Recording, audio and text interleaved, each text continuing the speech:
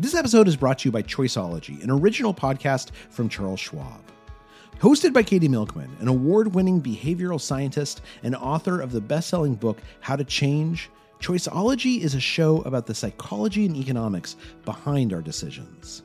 Hear true stories from Nobel laureates, authors, athletes, and everyday people about why we do the things we do.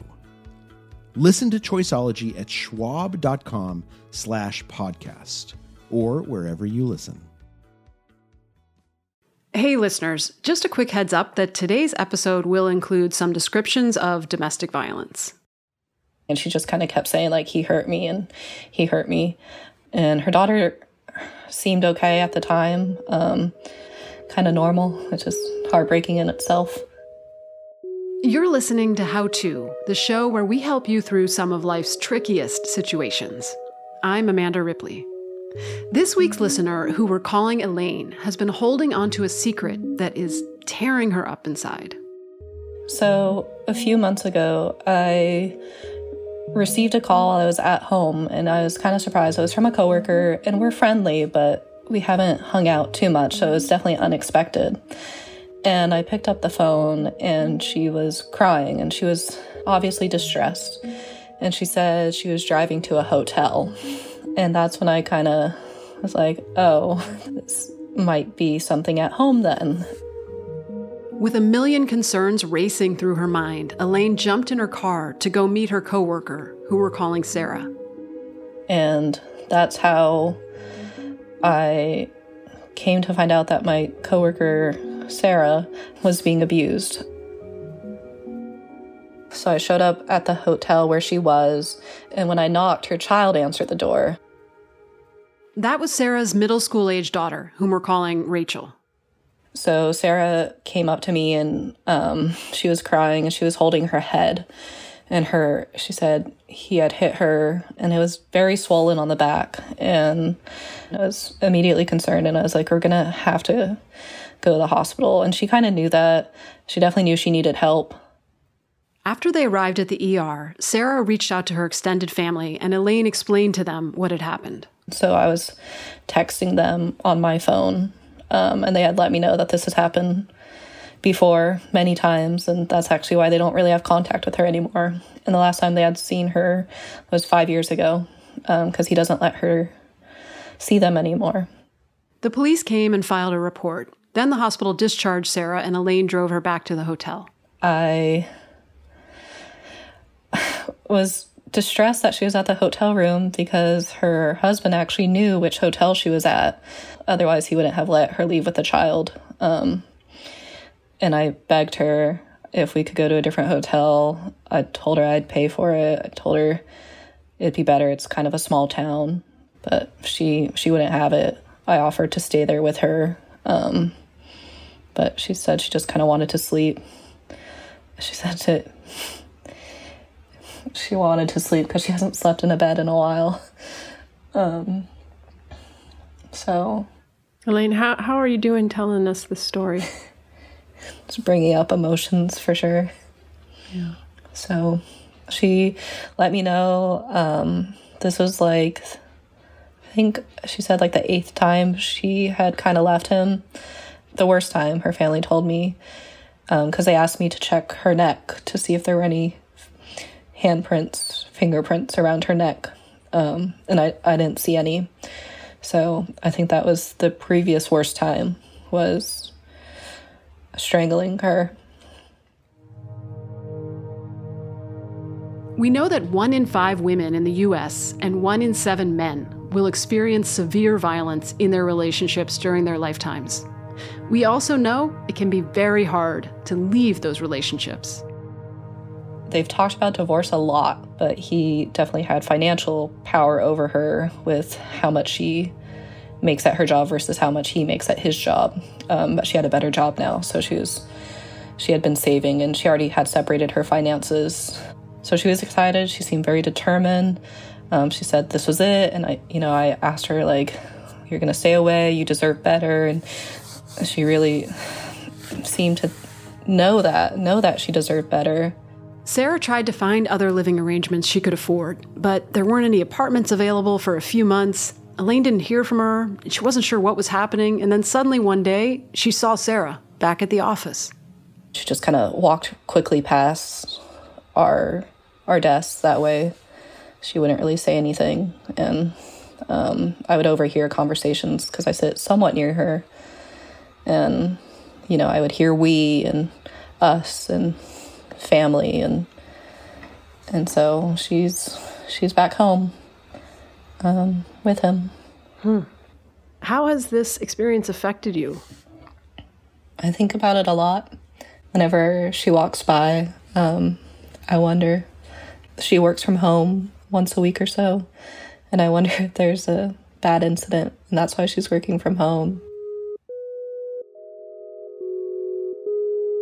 On today's show, what should you do if someone you know is in an abusive relationship?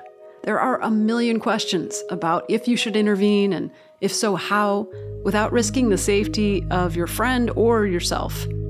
So we're bringing in someone who is immensely qualified. My name is Suzanne Debus, and I am the CEO of the Jeannie Geiger Crisis Center located in Massachusetts. And I've been doing this work for nearly 30 years. Suzanne is a survivor herself, so she knows firsthand the best ways to lend support to someone in a really precarious situation. I hope you'll never need this advice, but odds are you might. And it's a problem we all need to talk about more, or it'll never get better. Stay with us.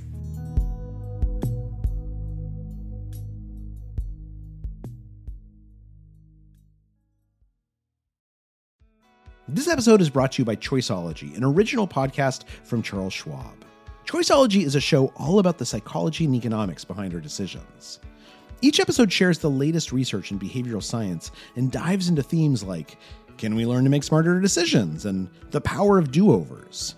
The show is hosted by Katie Milkman. She's an award-winning behavioral scientist, professor at the Wharton School, and author of the best-selling book, How to Change.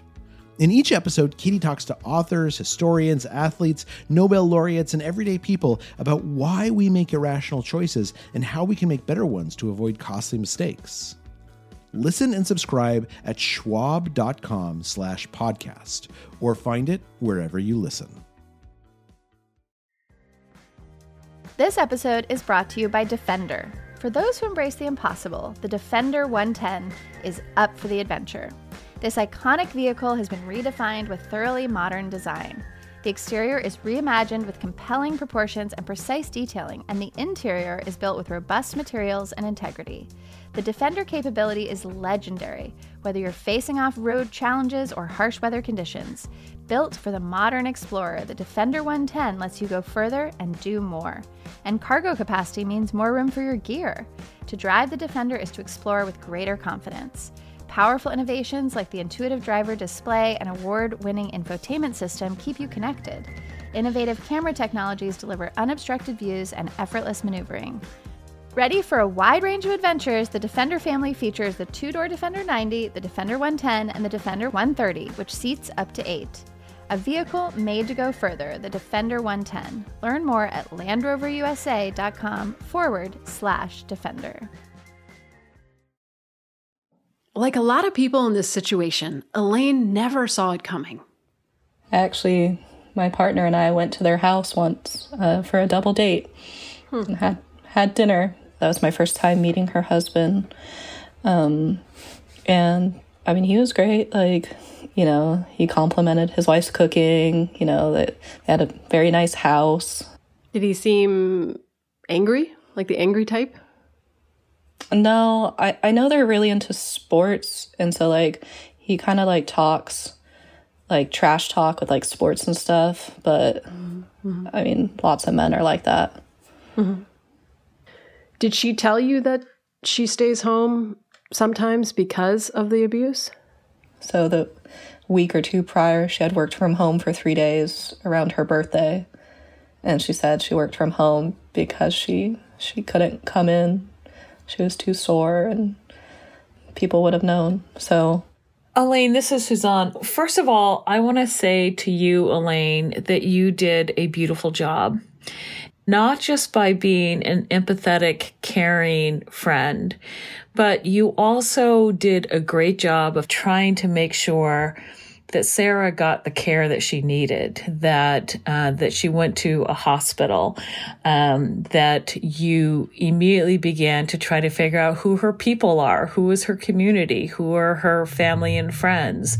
And that's so important because he has been doing a fair share of isolating her from outside resources for this very reason. So you did a beautiful job. Thank you. I think the other thing that I always try to talk to people about is how hard it is to be on the perimeter of a domestic violence situation and to know that someone that you love or care about is in harm's way, because it takes a toll on you too. That not only are you witnessing this, you're also second guessing yourself. Like, am I doing enough? What should I be doing? And then you also, and I say you, but I mean me too, because even though I've been doing this work for a while, I still hear stories that will wake me up in the middle of the night. And I all of a sudden worry, wow, I haven't heard from that person in a couple of days. I hope everything is okay. And it's living with that fear. And so in our world, we talk a lot about vicarious trauma, that those of us who are on the perimeter feel as well. And how important it is to take care of yourself so that you can help take care of them. There are a lot of nights, especially at the beginning, I just kind of lay awake and I was like, are there things I can do? And then I start analyzing the relationships of other people around me. Like, are they going through that? Because I didn't know about her. Do I not know about other people's? So, Mm-hmm. You know, domestic violence to me feels like one of those issues that when you know, and that we so often can kind of go through life not being aware, because victims of domestic violence are taught you never tell anybody what's happening at home, that if you know what's good for you, if you threaten this apple cart, you will pay the price. So when survivors don't tell their stories, those of us around them can't possibly know what's happening. So it does feel jarring and like you're ripping the bandages off your eyes and seeing the world in a different way. Right, because you think, if I didn't know about this, what else don't I know? Right. I'm curious, Suzanne, if we could ask, could you tell us a little bit about your own story? As a young woman in my early 20s, I didn't have a lot of experience in relationships, and I gravitated toward this kind of like manly man. And I was tending bar at a small restaurant in New Hampshire, and I met and fell in love with my first husband. Within a few months, Suzanne and her husband moved from New England away from their families to a remote part of Southern California, isolating themselves in more ways than one. We also moved to the top of this mountain. It was a seasonal house. We had no utilities. We had no electricity. Oh, wow. We had no phone. So you were like literally isolated. Super isolated, and it was a seasonal community, and we were virtually the only people that lived there. Lots of empty houses. It was very scary too. It was like The Shining. Yes, just a poorer version of The Shining. After the isolation started, the insults started, and he began to denigrate my family. He began to really not threaten me, but say that if I were going to love him, I needed to choose him and I needed to follow his lead at all times, which I did because I became very dependent on him. And I was just frightened. I was frightened and I was alone. I finally got a job, talked him into letting me get a job as a fast food assistant manager at a fast food restaurant. So he would drive me to my job every day and pick me up. And then on Fridays, magically, he would show up when paychecks were delivered and take mine, and I would have to sign my paycheck over to him. Over time, her husband's abuse turned more physical. He splintered my jaw. I lost my hearing in one of my ears for a good long time. It just kept escalating, and I wrote my grandmother a letter, and I told her what was going on. And there was a small country store at the top of this mountain top, and the woman noticed that something was wrong. And I went in there one time, and she said, "If there's ever anything you need, I'm here." And I had no idea what she was talking about, and I didn't want to know what she was talking about. I was too scared to lift up that rock. And so I asked this woman that my grandmother was going to be sending me a letter, and could I give her the address of the store? And she said yes. And my grandmother sent me a check for $180 to get a bus ticket to go from Southern California to Louisiana, which is where she lived. And that was the first time I escaped. Suzanne would eventually come back, then leave, and then come back again. And this went on for 2 or 3 more years. So very much the way Elaine has described that Sarah has come and gone back and come out and gone back. And it's a very familiar pattern. And I think sometimes, as I watch the squirrels in my backyard gathering their little acorns, I think that is a metaphor for what domestic violence victims often do, is that they get some information about what the next step is, and then they sit on that for a bit. They gather their acorns until it's time and it's safe and they're ready to leave. And how many times would you estimate that you tried to leave before you left for good? I would say it was probably 4 or 5 times. There is a well-known statistic that on average, it takes women, particularly women with children, 7 times to leave. And, I always feel like my job at the organization that I run is to shorten that in any way that we can. Here's our next insight. It can be incredibly frustrating as an outside observer to see someone you love take a step towards freedom and then turn back. 7 attempts is a lot, but we can't lose sight of the many, many obstacles which might be invisible to us. As we heard, there's often isolation, economic and social dependency, physical threats, eroded self-worth, and on top of it all, women often have a hard time even admitting to themselves that they're being abused. One day, on her way to work, in the midst of her husband's abuse, Suzanne heard an interview on a local radio station. She was talking about that this is a shelter for battered women, and I'm listening to it. I had never heard the phrase battered woman, and I remember thinking to myself, that's so great that someone is doing that, but never once seeing myself there, never once feeling, oh, wow, that was me. It wasn't until Suzanne started volunteering with the crisis center, years after she'd finally left her husband, that she realized what had happened to her. That's when I began to think, maybe all this compartmentalization of how I handled my first marriage was not a healthy thing, but that it still lived in my body, it still lived in my soul, it still lived in my heart, and there was work for me to do. Wow. It is amazing, isn't it, how we can put things away in a little box in our brain? It's scary. It is. It's scary how good we are. But, domestic violence also teaches victims to be very good at that. Yeah, well, it's a survival skill for a while, right? Absolutely. Elaine, I'm curious, what are you thinking hearing Suzanne's story? It's very similar to Sarah's in that apparently she's left multiple times. I remember when she called me and when I first started to think that it was maybe domestic violence, I was like, it didn't even make sense to me that there would be more than once. When we come back, we're going to give you a plan of action if you ever find yourself in Elaine's shoes. That's right after this quick break.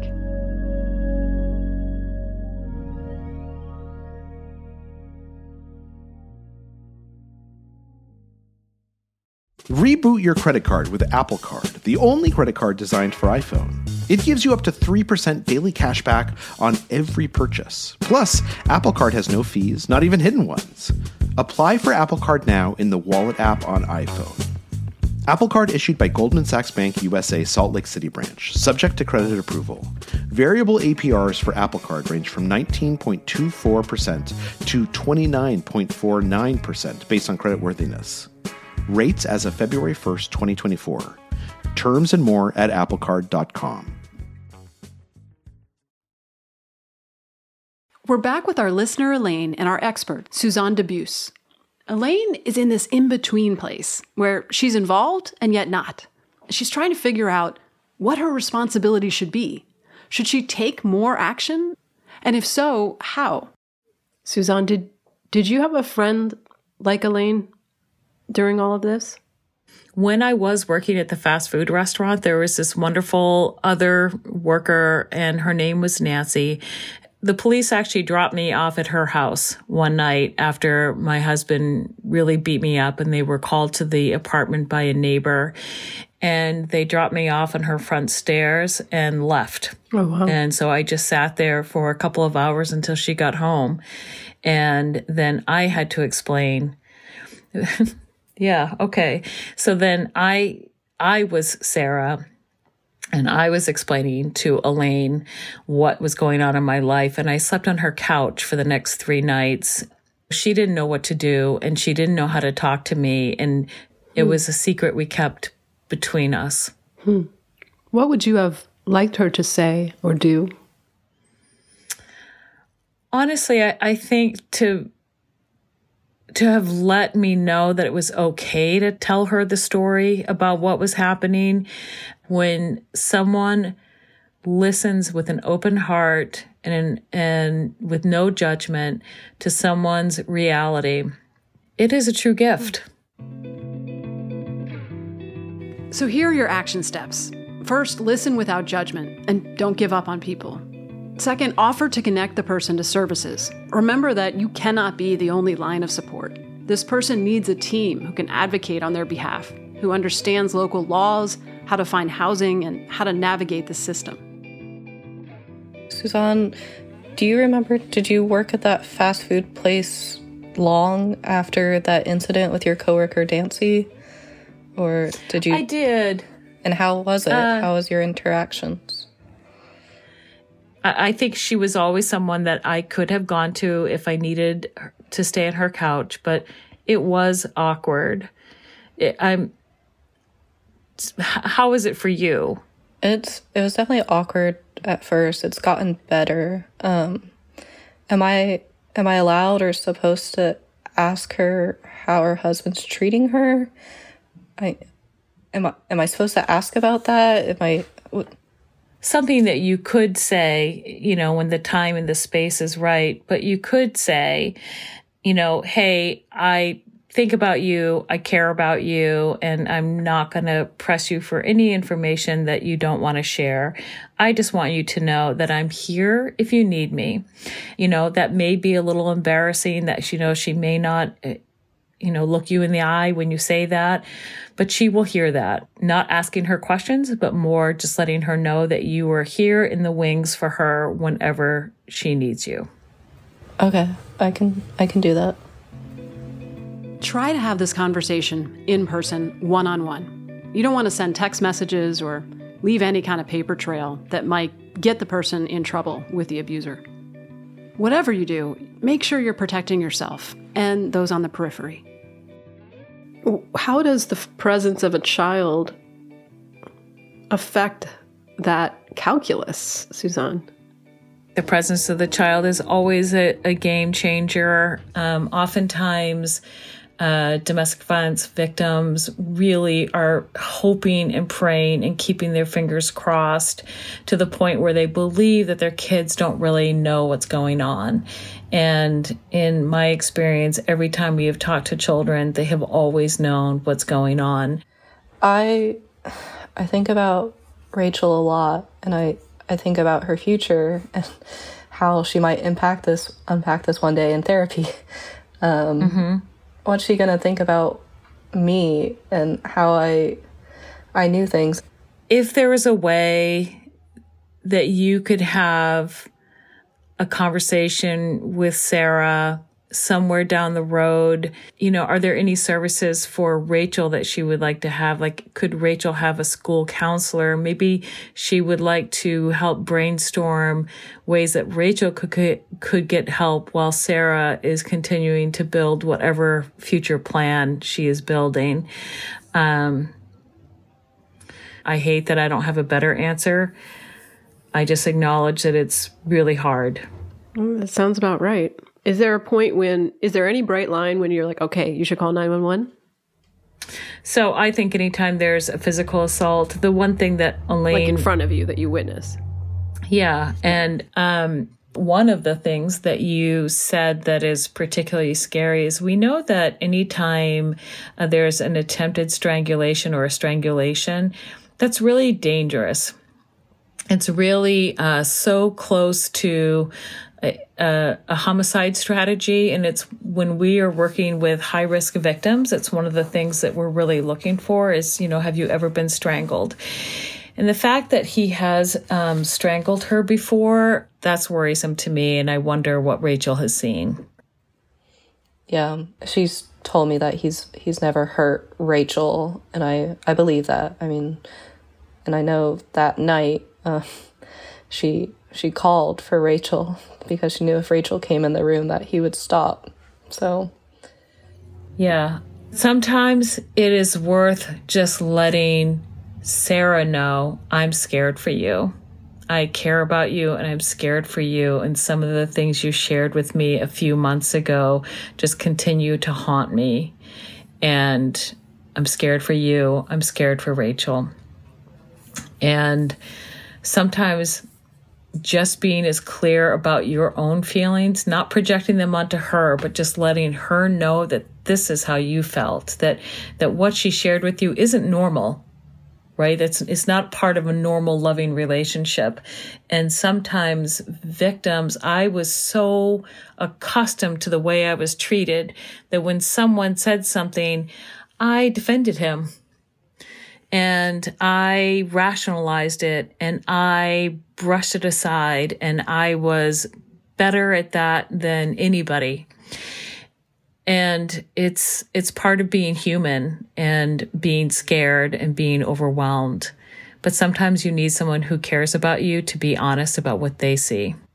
The heartbreak here is that people on the outside looking in, like Elaine, can't make decisions for the victims.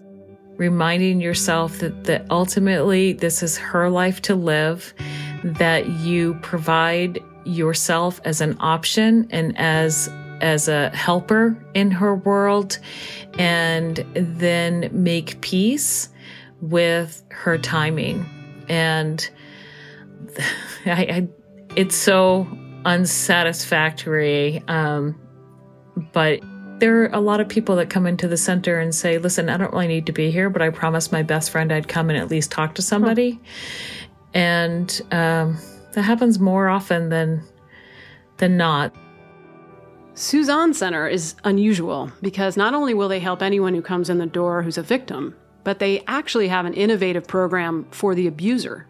Most guys who come through this program really want to be better fathers, better partners, or better ex-partners. And so how to help get them the tools they need to do that. That makes so much sense to me. I've always felt like we have to also address this further upstream, right? I mean, isn't it true that most violent abusers experienced violence as a kid? Yes, and I remember going to a training years ago where they described adolescent males who were violent in dating relationships. They used to call them perpetrator victims. Huh. And it was this idea that these are young men who don't have a lot of relationship experience, but have a lot of negative modeling, who have seen some abuse and really have not learned another way to be in relationships. And you know, I'm not saying that what they've done isn't terrible. It's terrible. And they need to be held accountable for the crimes that they've committed and for the abuse that they've perpetrated. And we're not going to help anyone change if all we're doing is shaking our fingers at them and scolding them. While that work is being done on the institutional level, we want to leave you with something you can do right now. If I didn't receive that call, Suzanne, what might be some of the signs to look for in people? That's an excellent question. So some of the things that we look at is, are they changing the way they dress? Are they hiding bruises or scratches? Aside from those kinds of physical clues, sometimes you can hear that nuance. You can hear when someone says, oh, well, my husband, he's rough. If I don't do things like he wants me to, oh boy, do I hear it. But, I would keep it as light as possible and just ask, hey, everything okay there? And maybe that welcomes someone to actually fill in more detail and file away that you might be someone that they could call at another time. One thing I know for sure is that it's important that we talk more about this as much as we can with people who understand it. And so I'm really grateful that you reached out to us, because it is more common than it feels, right? Until you witness it up close. When I started this job nearly 30 years ago, I figured, well, if we just do the right thing and provide the right services, we're going to be out of business pretty quick. And nothing could be further from the truth.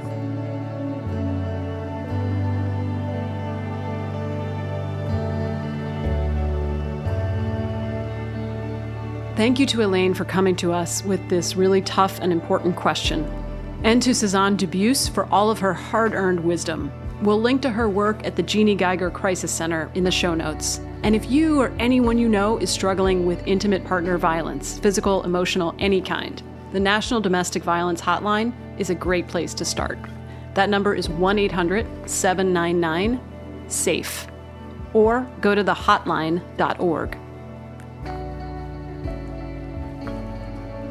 Do you have a problem that needs solving? Send us a note at howto@slate.com or leave us a voicemail at 646-495-4001. And we'd love to have you on the show. And if you like what you heard today, please give us a rating on Apple or Spotify, which is now accepting ratings as well. And tell a friend. That helps us help more people. Also, for a limited time, we've got a special holiday sale on our annual Slate Plus membership. $25 off for your first year. Again, we're giving you $25 off your first year as a member through December 29th. So sign up now at slate.com/howtoplus. How To's executive producer is Derek John. Rosemary Belson produces the show. Our theme music is by Hannes Brown, remixed by Merritt Jacob, our technical director. Special thanks to Amber Smith and Kevin Bendis. Charles Duhigg created this show. I'm Amanda Ripley. Thanks for listening.